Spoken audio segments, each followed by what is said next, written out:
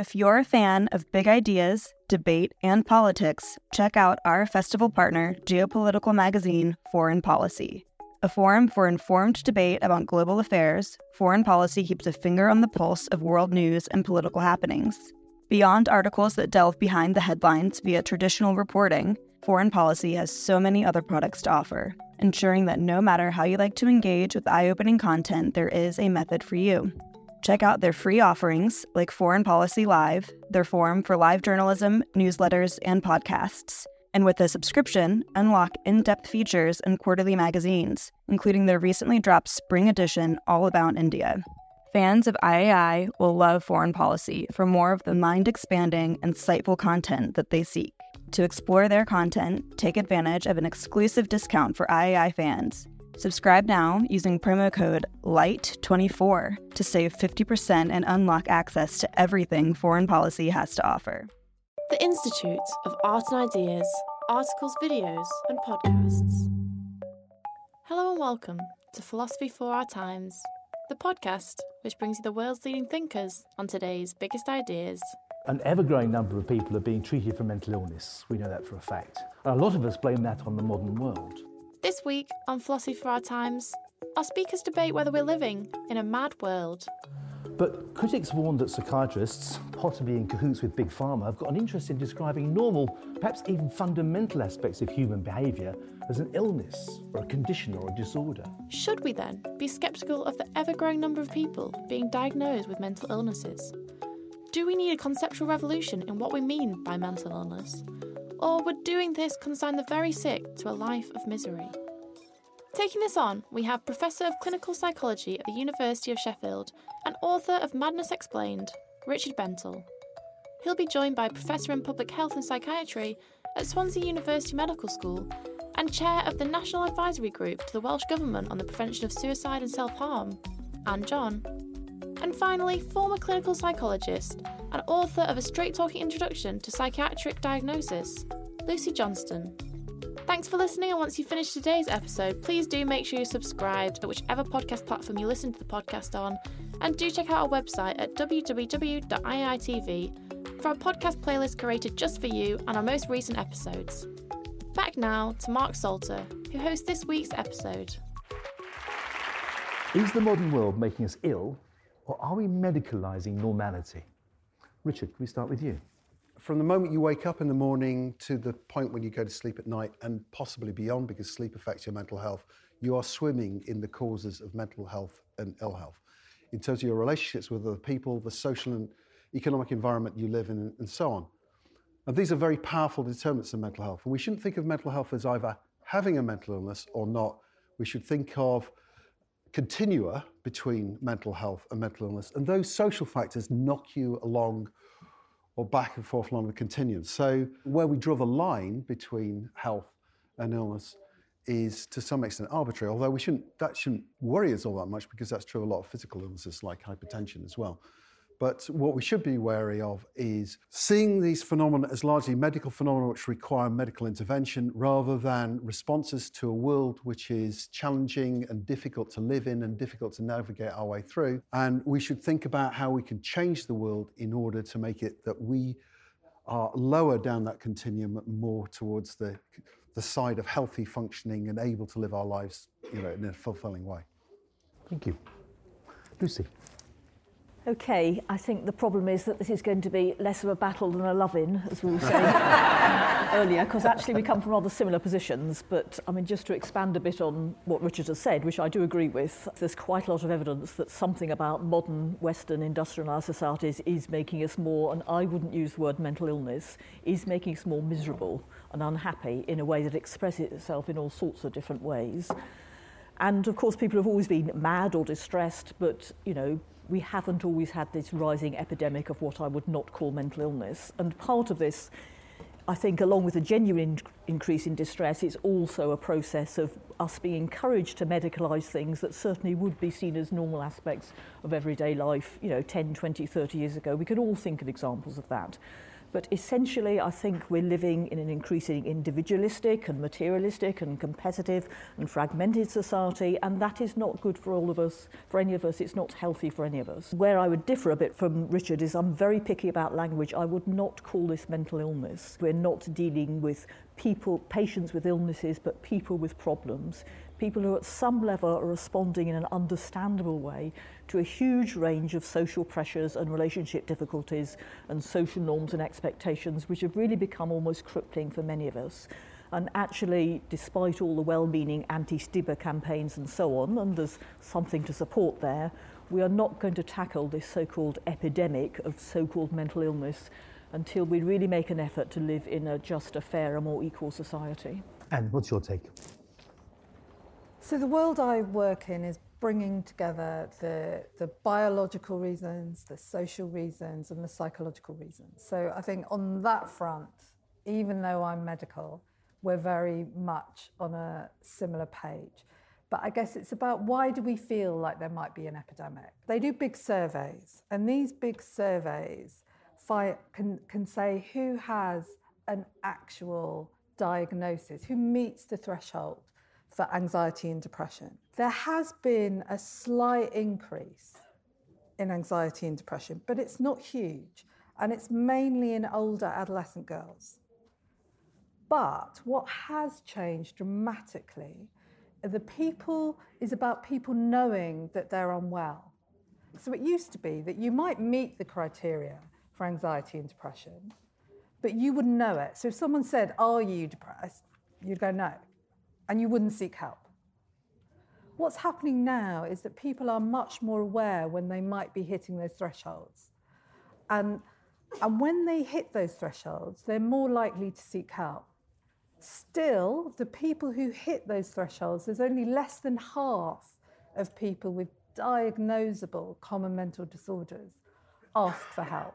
But our mental health systems are chronically underfunded and have been for years, and we can't meet that growing awareness.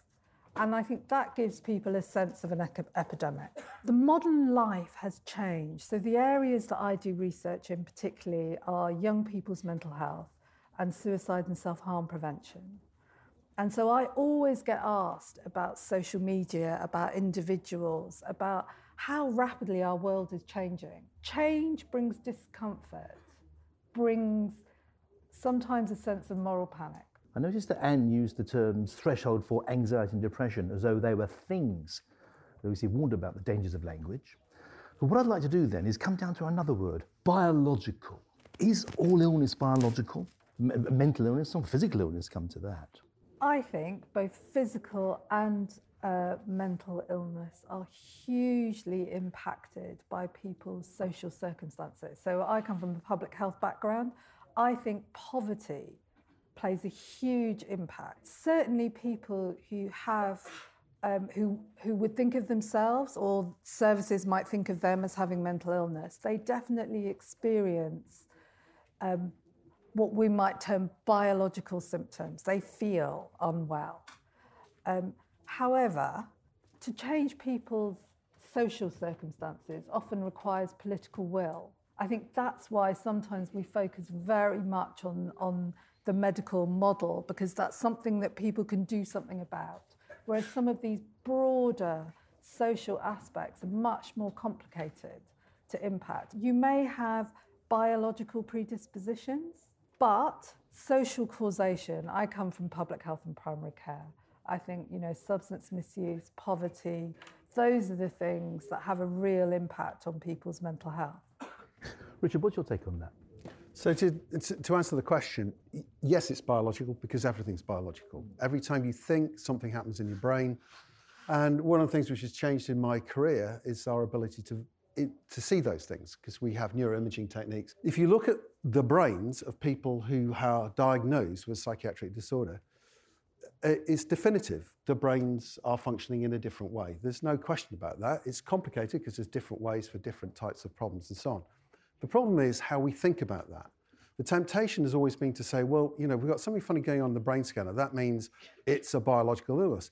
It doesn't mean anything of the sort. What we also know is that life experience changes the way the brain functions. I think, without a shadow of a doubt, that childhood abuse is causal. It's a big word, cause, but I'm prepared to use it in this circumstances, is causal in adult psychiatric disorders. And it plays a role in the type of most severe disorders which I'm interested in, which we call the psychoses. I don't think there's any question about that. We also know from brain scanning studies that children who are sexually abused, that their brains develop in subtly different ways. So, for example, the hippocampus, which is a near region in the center of the brain, tends to be small. And what's going on is the brain is responding to events in the world. And so where do we say is the cause of the mental illness? I'd say it's the events in the world, and the brain is a kind of what we'd say is a mediator. It's just kind of what's part of the pathway. You want to say something here? So I think the only difficulty I have with that, so I think what you're saying is completely right. So that sort of childhood trauma, whether it's abuse or neglect, has a huge impact. But the one thing that we do know is that one risk factor plus another does not equal illness. Okay. So I think that's where I move slightly away from causal. Right, so here you are saying category. But then we need a different understanding of what we mean by cause in what I wouldn't call mental illness. Can you help us then? Yes. Okay. Because obviously it's not the case that tragically this person was sexually abused, they're going to end up with something that we might call schizophrenia 20 years down the line. In a very general sense, there might be an increased likelihood that that happens, but because we are agentic human beings who make sense and meaning of our lives, we can never employ that kind of cause-effect thinking to what I wouldn't call mental illness, what I would call misery and distress, because we make meaning of our experiences. So it's perfectly possible to make very different meanings, of course, from different events, depending on all sorts of things that we know about, like were you able to confide in someone, did someone believe you, did someone protect you, were there other good adults in your life, and so on. But Lucy, you've heard your colleagues here saying that's all happens in the level of the brain, the amygdala perhaps. Surely that's biology. Well, are you right? As Richard said, everything is biology. Yeah. I'm only sitting here because I've inherited a brain to talk and feet to get me here and a tongue to help me articulate things. But I hope you wouldn't say that the words I'm using are the symptoms of a mental illness. Maybe you would. But so it depends how we think about the role of biology. Do we think about it in some primary causal sense, such that it makes sense, like, the body isn't producing insulin, therefore I have diabetes? Or do we say that our bodily experience mediates and enables every aspect of our thoughts, feelings and behaviour, which it obviously does? So one of the more encouraging developments in the last 10, 20 years has been the trauma-informed approach, which may be familiar to people here. But in essence, this is a growing body of knowledge, which the two of you have both referred to, which looks at the impact of psychosocial events on people's brains and bodies. This is a hugely exciting body of work, and it involves sometimes working with people's bodies in the sense of helping people to get better control over their automatic reactions, their fight, flight, freeze reactions. Before we come to that, do you mind if we just come back to the biology and just slay a few more biological dragons, or try to if we can? Not all of them, though. Well, not all of them. No, you very clearly said. You've admitted that everything resides in the body, and the mind is an organ in the brain, and the brain is in the body. Yeah. But what is it, they think, that has caused this relentless focus on biological as opposed to psychological and social research? Why have your careers been such struggles against the guys who are, waving rat petri dishes in the air and looking at chemicals? I don't know if I have a straight answer to that. Some people would say it's the dominant role of medicine in mental health. I think there's some truth in that, actually. But also, I think, biological stories are, well... We're all human beings. Yeah. Why should we be biologically focused? But, but also, biological stories are easy to tell. And it just seems to me, this drives me mad, so I'll just get out here, that any old bullshit discovered by geneticists can get into the front pages of The Guardian or The Independent or whatever. And I actually have very, very, I've got slides which I show to students of examples of things which, when you drill down, they are bullshit. There's no question about it. And this really worries me. I think there is a problem with the way that science gets translated into public knowledge. And the media plays a bad role in this, but not only the media, scientists played the bad role in this. So I was talking earlier on to Anne about a press release from Cardiff University a few years ago which said scientists at Cardiff University had discovered the Rosetta Stone gene for schizophrenia. That's what it said, the Rosetta Stone gene for schizophrenia. this was, excuse my language, a fucking mouse study. You know? So, and it's that sort of thing, which I think is just outrageous, frankly. They're taken up uncritically. And, you know, one other aspect about this is grant funding. People's academic careers is, to a large extent, depends on grant funding. You can, and this has been a struggle for me, trying to get grant funding for the research in social determinants of mental health. Geneticists, they don't have any problem with grant funding. So, and these big press releases help to ensure that that's the case. So I think historically, a lot of the research into mental illness was in medicine. So it was, even psychotherapists were medics. And so it's developed on this science medicine paradigm. I would say things are getting a lot better. So for someone like me who focuses on the social, 10 years ago, I wouldn't have been working with geneticists. And now we all work very much more closely, bringing those models together. So I think things are changing. I think the thing about funding is really true. And the journals that you can get genetic type research into are always higher impact. But I think the other side of that is the way we develop science. So a recent story is there was a gene for depression. Journals, like newspapers, want to publish new things, exciting things. So very rarely do they publish things that find nothing or are repeating studies to see if they're true. And so what they found with this depression gene was that there had been 30 years of research on this gene.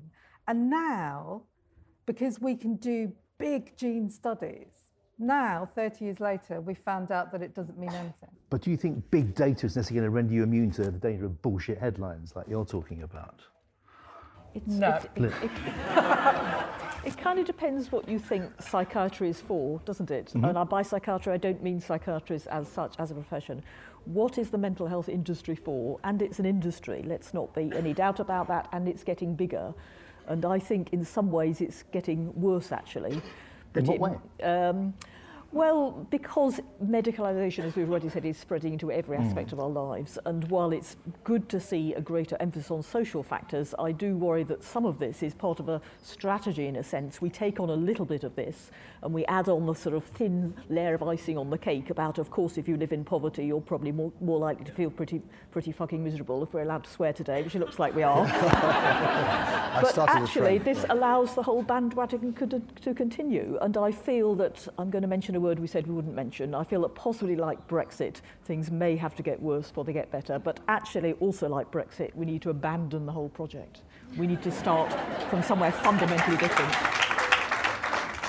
Don't get Richard on Brexit. So all my patients, so we abandon the whole project and all of our patients with chronic schizophrenia shiver in shop doorways. Well, is that the luckily idea? there's no such thing as chronic schizophrenia, Mark. Okay, all the patients with disabling disorganisation of the attributional bias process. All your homeless patients get houses, and they'll all be a lot happier. Okay, so can I just say something here? I think it's really important to say this, because even though I'm quite critical of psychiatry and clinical psychiatry, I'm not as critical as Lucy, I would say that the reality is that there are psychiatric clinics up and down the country where there are really hard-working psychiatrists and psychologists who are trying to do their very best to help people who have quite serious difficulties, and often working with tools which are not particularly effective and which they know are not particularly effective, but hey, you know what? They haven't got any better tools.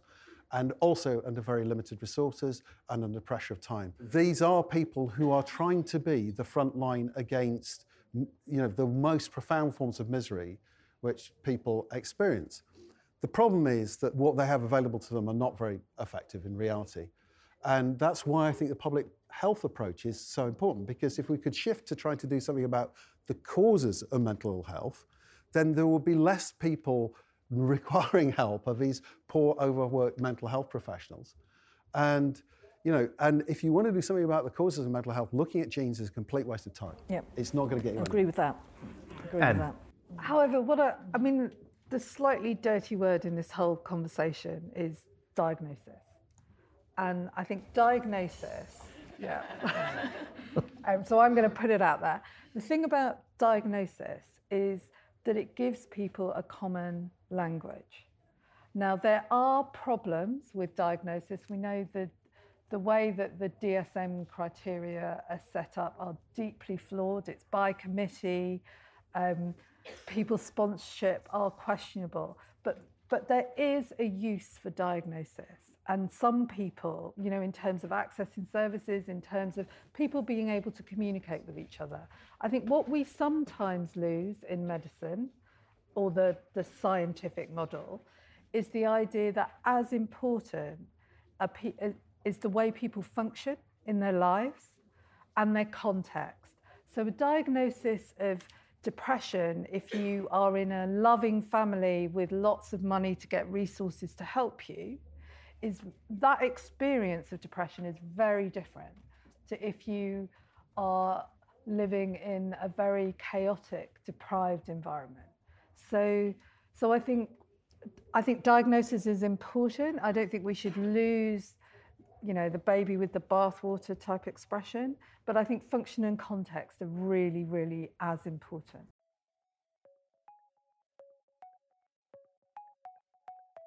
Do you want to hear more from the world's leading thinkers? If the answer to that question is yes, subscribe to iai.tv for unlimited access to thousands of debates, talks, articles, academy courses, and live events. Are you bored of the surface level news, politics, sports, and entertainment coverage on your newsfeed? Go deeper. Get the philosophy behind the news and get the latest big ideas from the world's leading thinkers on subjects at the core of the human condition, life, the universe, and everything in between. It's free for the first month, and there's no commitment to pay, so subscribe now to understand the world beyond the surface level. Lucy, diagnosis is important. Oh, it's a red rag to a bull, it is. It's a red rag to a bull. Debate. I mean, should we be abandoning the diagnostic model, and would that improve outcomes? Obviously we should, and obviously it would. So it's kind of a simple answer, but we kind of know this in a way. So, I mean, I do admit and agree that in our current world and system, there are some purely practical administrative purposes for diagnosis, and it is not my belief we should go around tearing labels off people, and people will need their labels for some practical purposes while we're in the middle of what I think we are in the middle of, in a rather cliched term, a paradigm shift, where we actually are going to recognise that something that we know already, our diagnostic model of mental distress, actually does not work. I mean, recovery figures are quite hard to get from psychiatric services, but on the whole, there seems to be fairly good evidence that the more Western medicine you impose very often on cultures and countries that didn't have it, the more disability rates rise, the more drugs you pump into any given country, the more the rates of apparent mental illness rise in parallel. And I'm not saying that we have nothing to offer, I'm not saying that drugs should never be used, but we have a failed model, a failing model, and a model that not only isn't helping, is actually damaging people. And when you get to the point where even the people who draw up the DSM manuals are saying things like, you simply can't define a mental disorder, it's bullshit, as Professor Alan Francis said, the chair of the DSM-4 committee, well, I begin to think, why can't I say it's bullshit too? Why can't we all say it's bullshit? We do have alternatives. We need to be looking at people's lives, people's stories, and the circumstances of their lives.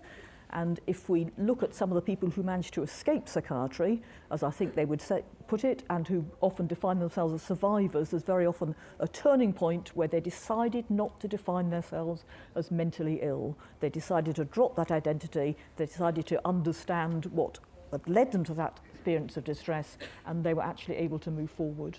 But as an alternative, we've already heard the possibility of, possibly getting more big data, but also doing things about unfairness, child sex abuse, poverty and homelessness. That's a little bit, let's make the world a happy place. Is that really achievable? I mean, let's look at the last 3,000 years. Are you guys realistic in this revolution? How are you going to do it? Let's give up now. Let's get on with it. Right? Let's talk about it. So, first of all, just to respond a little bit to what Lucy said, we do need to be able to describe the problems which we see but not in diagnostic terms. So, terms. I think now things have changed since I wrote my first paper critical of the diagnostic system in, believe it or not, 1988. People didn't even have mobile phones at the time. That's how long ago it was. Since then, things have changed quite a lot. There is widespread recognition that the diagnostic systems which we have available are not fit for purpose, and there's lots of research going on at the moment. I'm involved in some of it, which is trying to find different ways and more meaningful ways of trying to categorize these problems. And you have to categorise them for some reasons. You have to categorise them if you're a public health person because you want to count them to know whether things are getting worse or better. And you have to categorise them if you're a researcher like me because you have to know what you're researching and so on. So one of the interesting things which has emerged is that what might work if you're a public health person might not be what's the best thing if you're a researcher. So the idea we have one classification system which actually works for everybody for all purposes is probably a myth. We need to pick and choose for whatever purpose we want. Describing things is always for a purpose, for somebody's purpose. So we need to be flexible in thinking about these things, but I'm not convinced that we can get rid of any kind of descriptive system altogether. No, but that's a different point. We don't need a diagnostic descriptive system because actually human emotional suffering doesn't come in neat parcels. Human emotional suffering does not come in neat parcels. So I'm going to go a bit medical now. Part of the problem I sometimes have with these conversations is that in my world, we're fighting for parity of esteem between mental and physical health in terms of funding and services for research and people. And sometimes we're almost arguing ourselves out of the fact that we should be looking at these things with parity and equally as things, physical and mental health, mental illness cause the same amount of difficulty and disability in people's lives. And for years, that has not been recognised in the health service. And so I came from a very general background where I was a GP doing, diabetes 1 second, seeing someone who were having problems in their lives with their emotional lives the next. But the thing that always struck me was that I would sit in a public health conference or a diabetes conference or a heart disease conference, and everyone would go, we need more professionals. We need more people to be managing this. We need more people around it. Mental health is the one place where people go, we need less people. But we know it's been chronically underfunded. So there was a report that came out last year in Children and Young People. Most people who need help don't get it. There's a few people that do. It's not always the people that need it. We've got a thing called the inverse care law. So he who talks the loudest in the language of the people providing help is the most likely to get help. People with complex needs don't get it. There's a whole bunch of people in the middle. And what they found is that if we were going to meet the need of the people whose needs weren't being met, we were going to need 150,000 new mental health professionals. That's how chronically underfunded this system is. But doesn't this really highlight our first point, what a crazy world we're living in? I mean, how long do we go along this trajectory calling for more money, more services, more resources, more mental health research until every single person in the country is on a clinic waiting list and every single person has their personal prescription?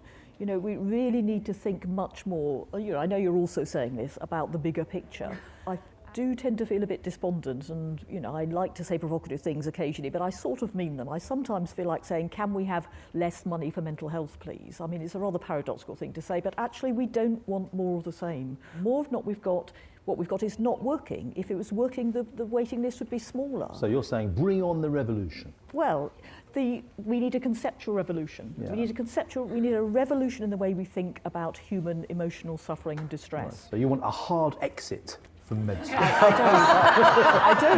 I want the hardest exit possible. I want us to crash out of the current system. You want the M20 to be full of people with mental illness, stretching as far as Dover. And I don't want to go down as a Theresa May who failed to deliver it. I'm going to be the person who delivers it. Can I just put all three of you a question?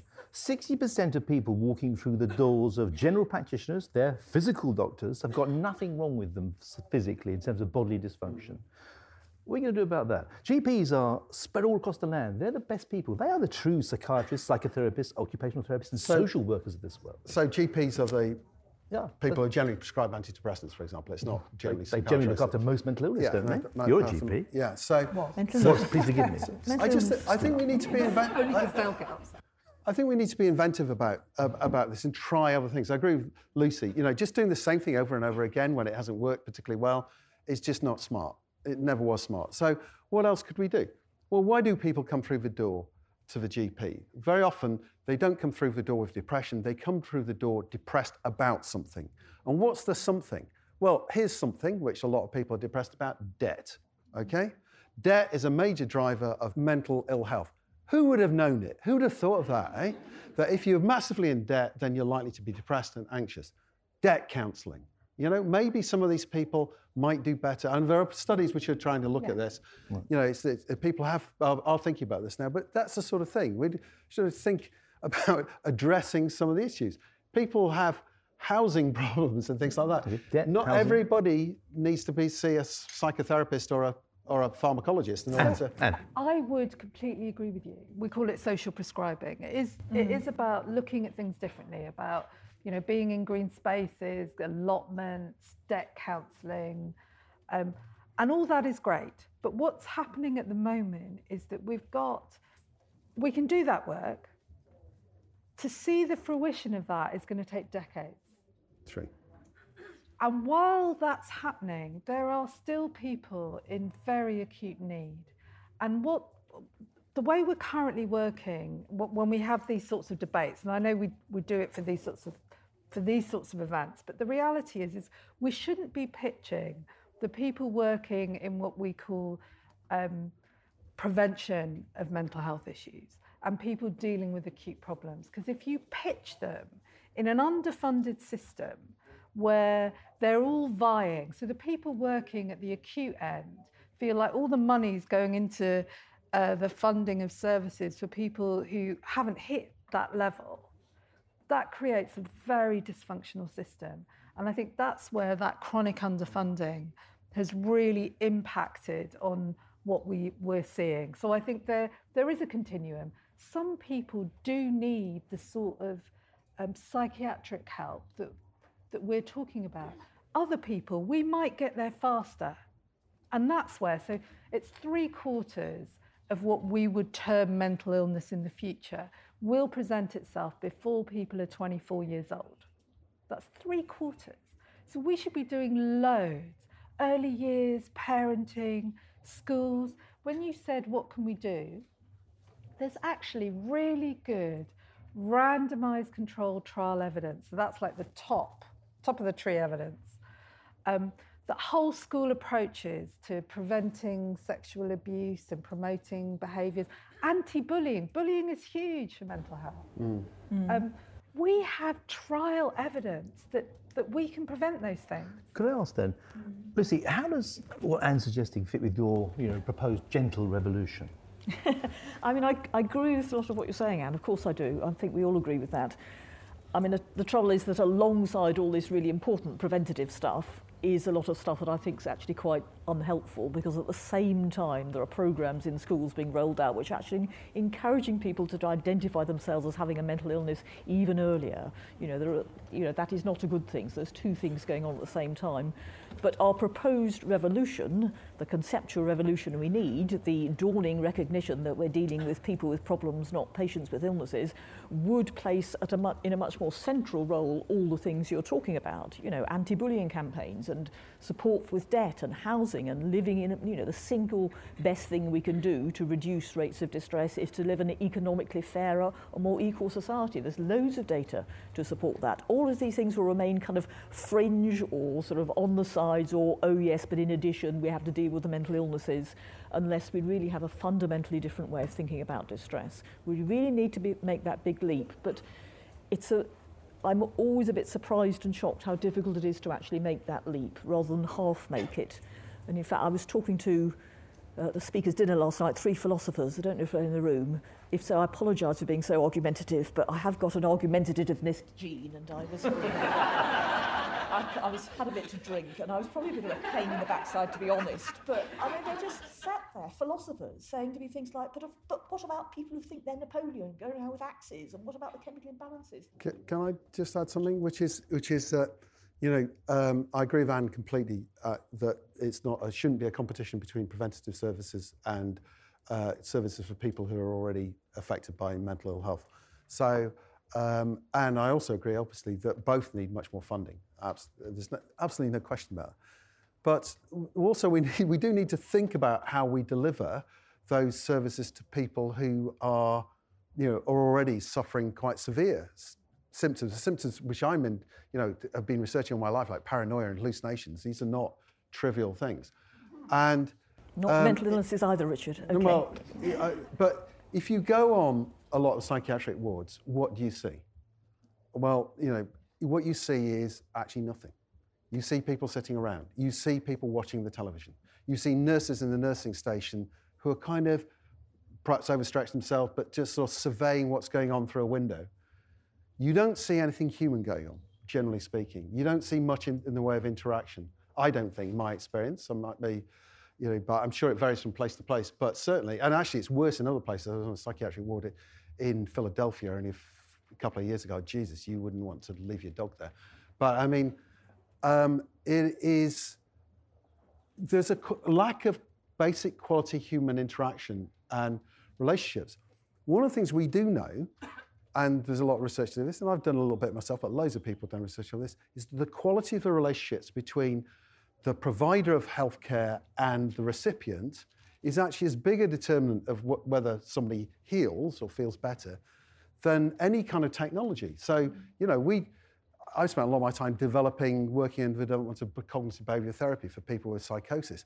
But guess what? It turns out that the quality of the relationship between the therapist and the patient appears to be, and I'm going to use this word again, causal. We've actually done a kind of study to address that very issue. It appears to be causal in determining whether the patient responds well to therapy.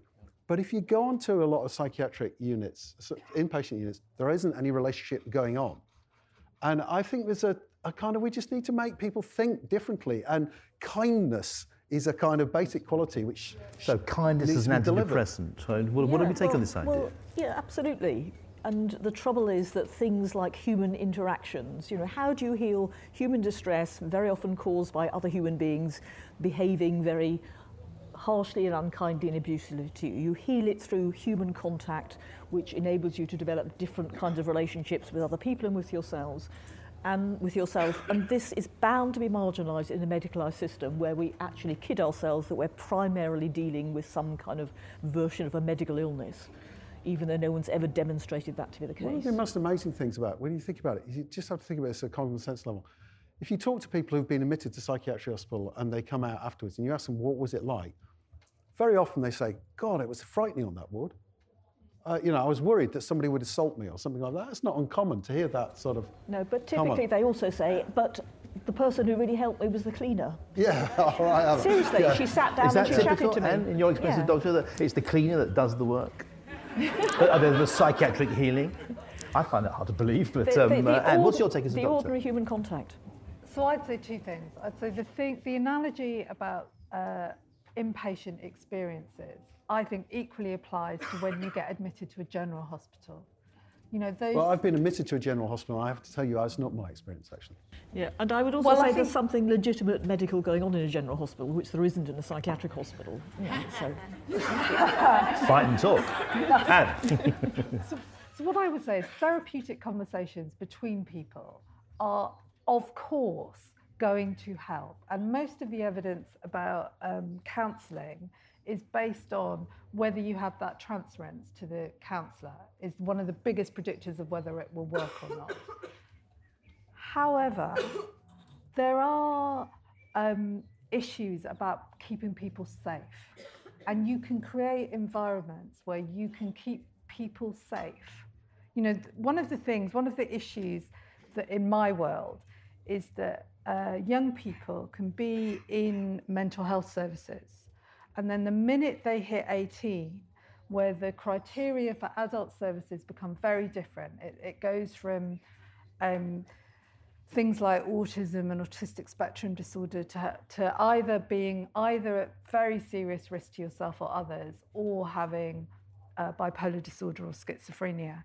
And then those kids are lost to any help or support.